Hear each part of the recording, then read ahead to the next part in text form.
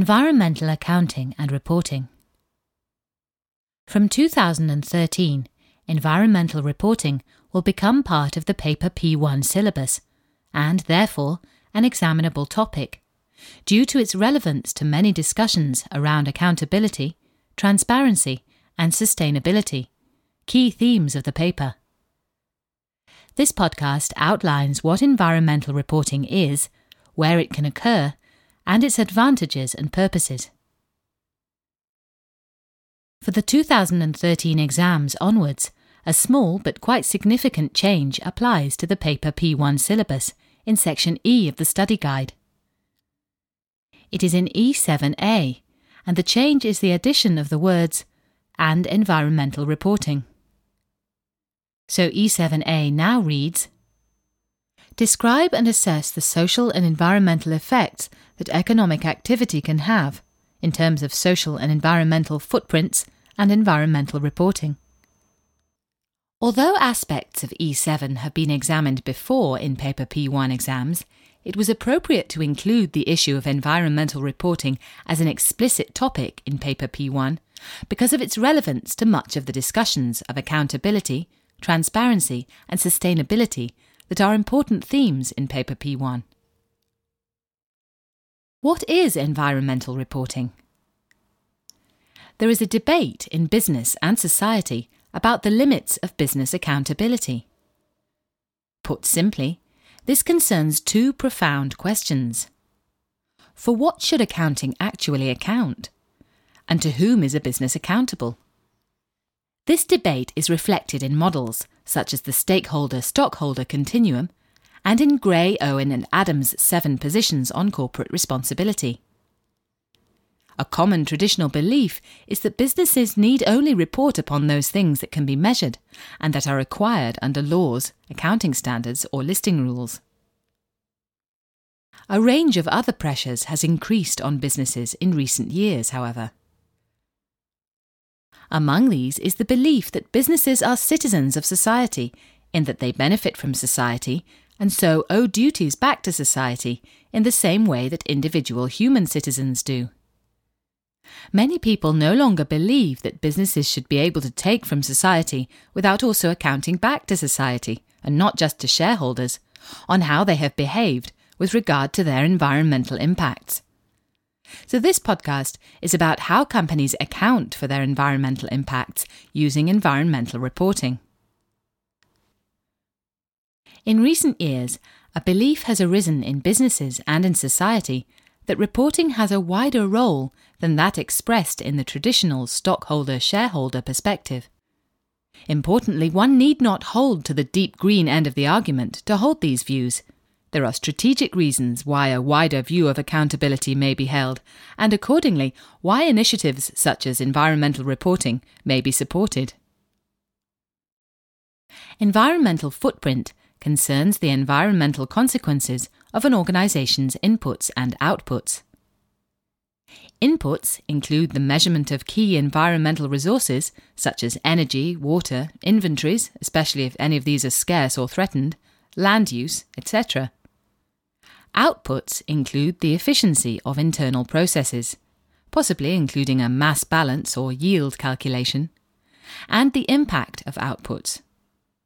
These might include the proportion of product recyclability, tons of carbon or other gases produced by company activities, any waste or pollution. These measures can apply directly, narrowly, or indirectly, more broadly.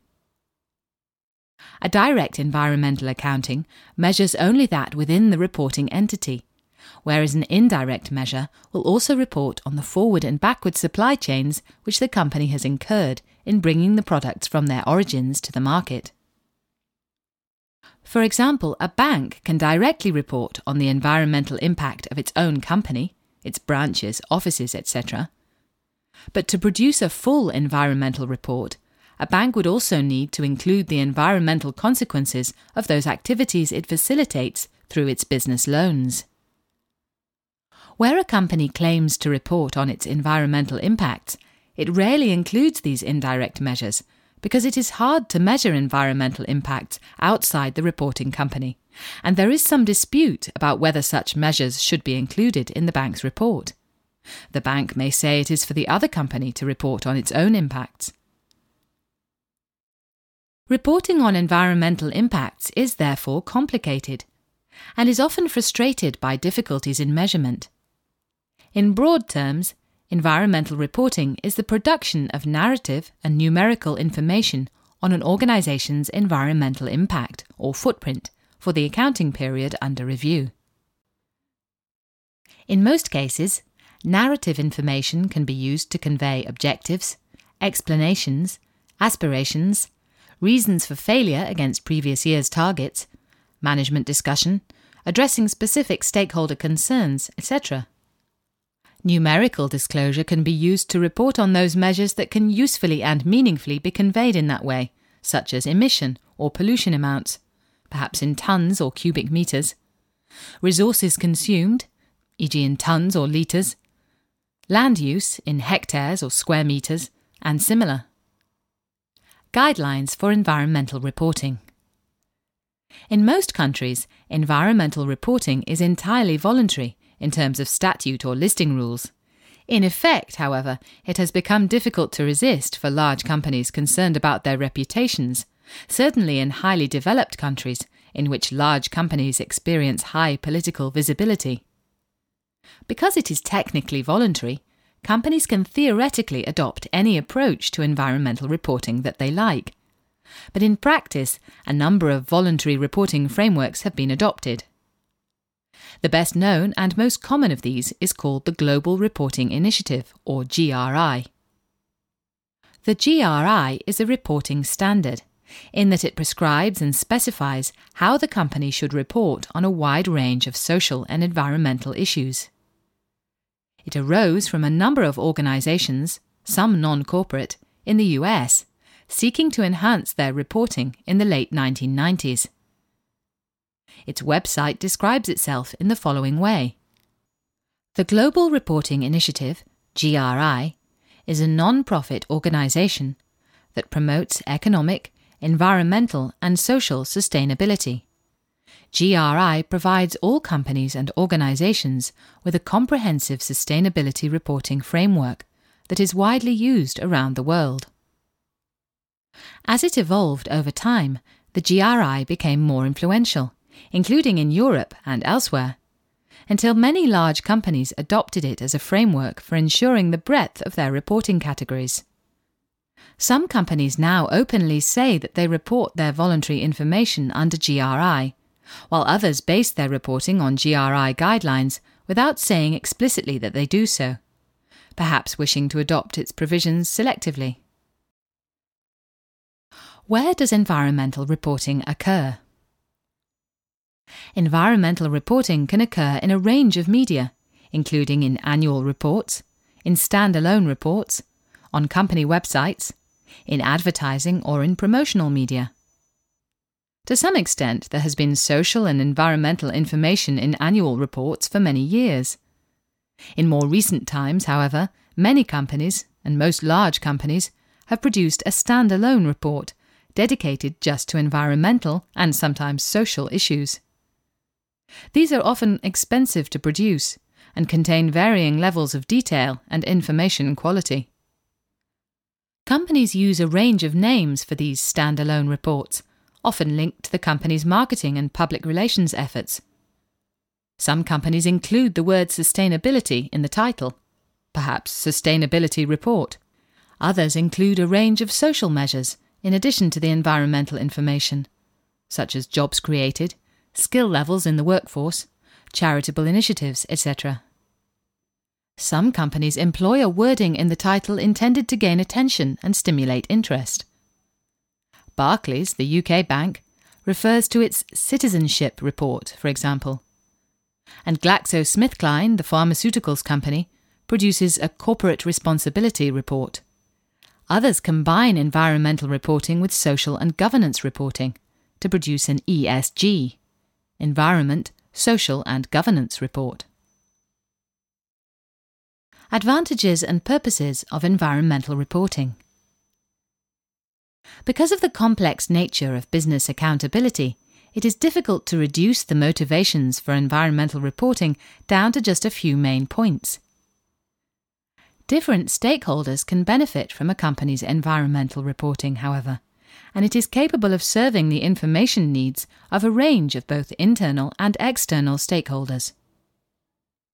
Some would argue that environmental reporting is a useful way in which reporting companies can help to discharge their accountabilities to society and to future generations, because the use of resources and the pollution of the environment can affect future generations. In addition, it may also serve to strengthen a company's accountability to its shareholders.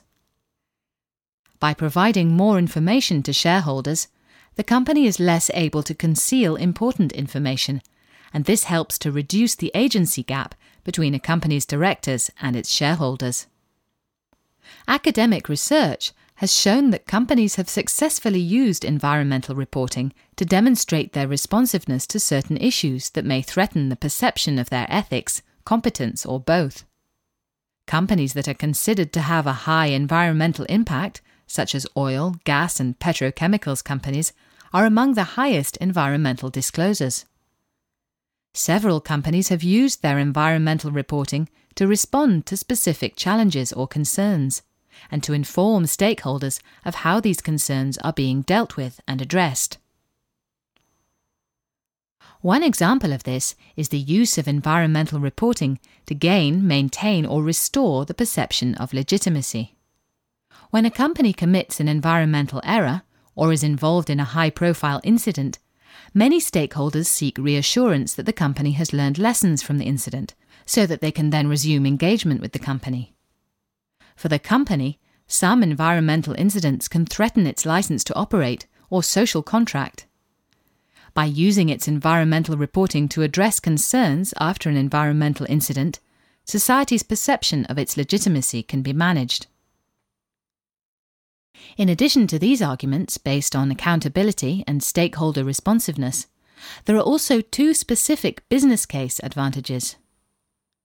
The first of these is that environmental reporting is capable of containing comment on a range of environmental risks. Many shareholders are concerned with the risks that face the companies they invest in, and where environmental risks are potentially significant, such as travel companies, petrochemicals, etc., a detailed environmental report is a convenient place to disclose about the source of these risks and the ways that they are being managed or mitigated.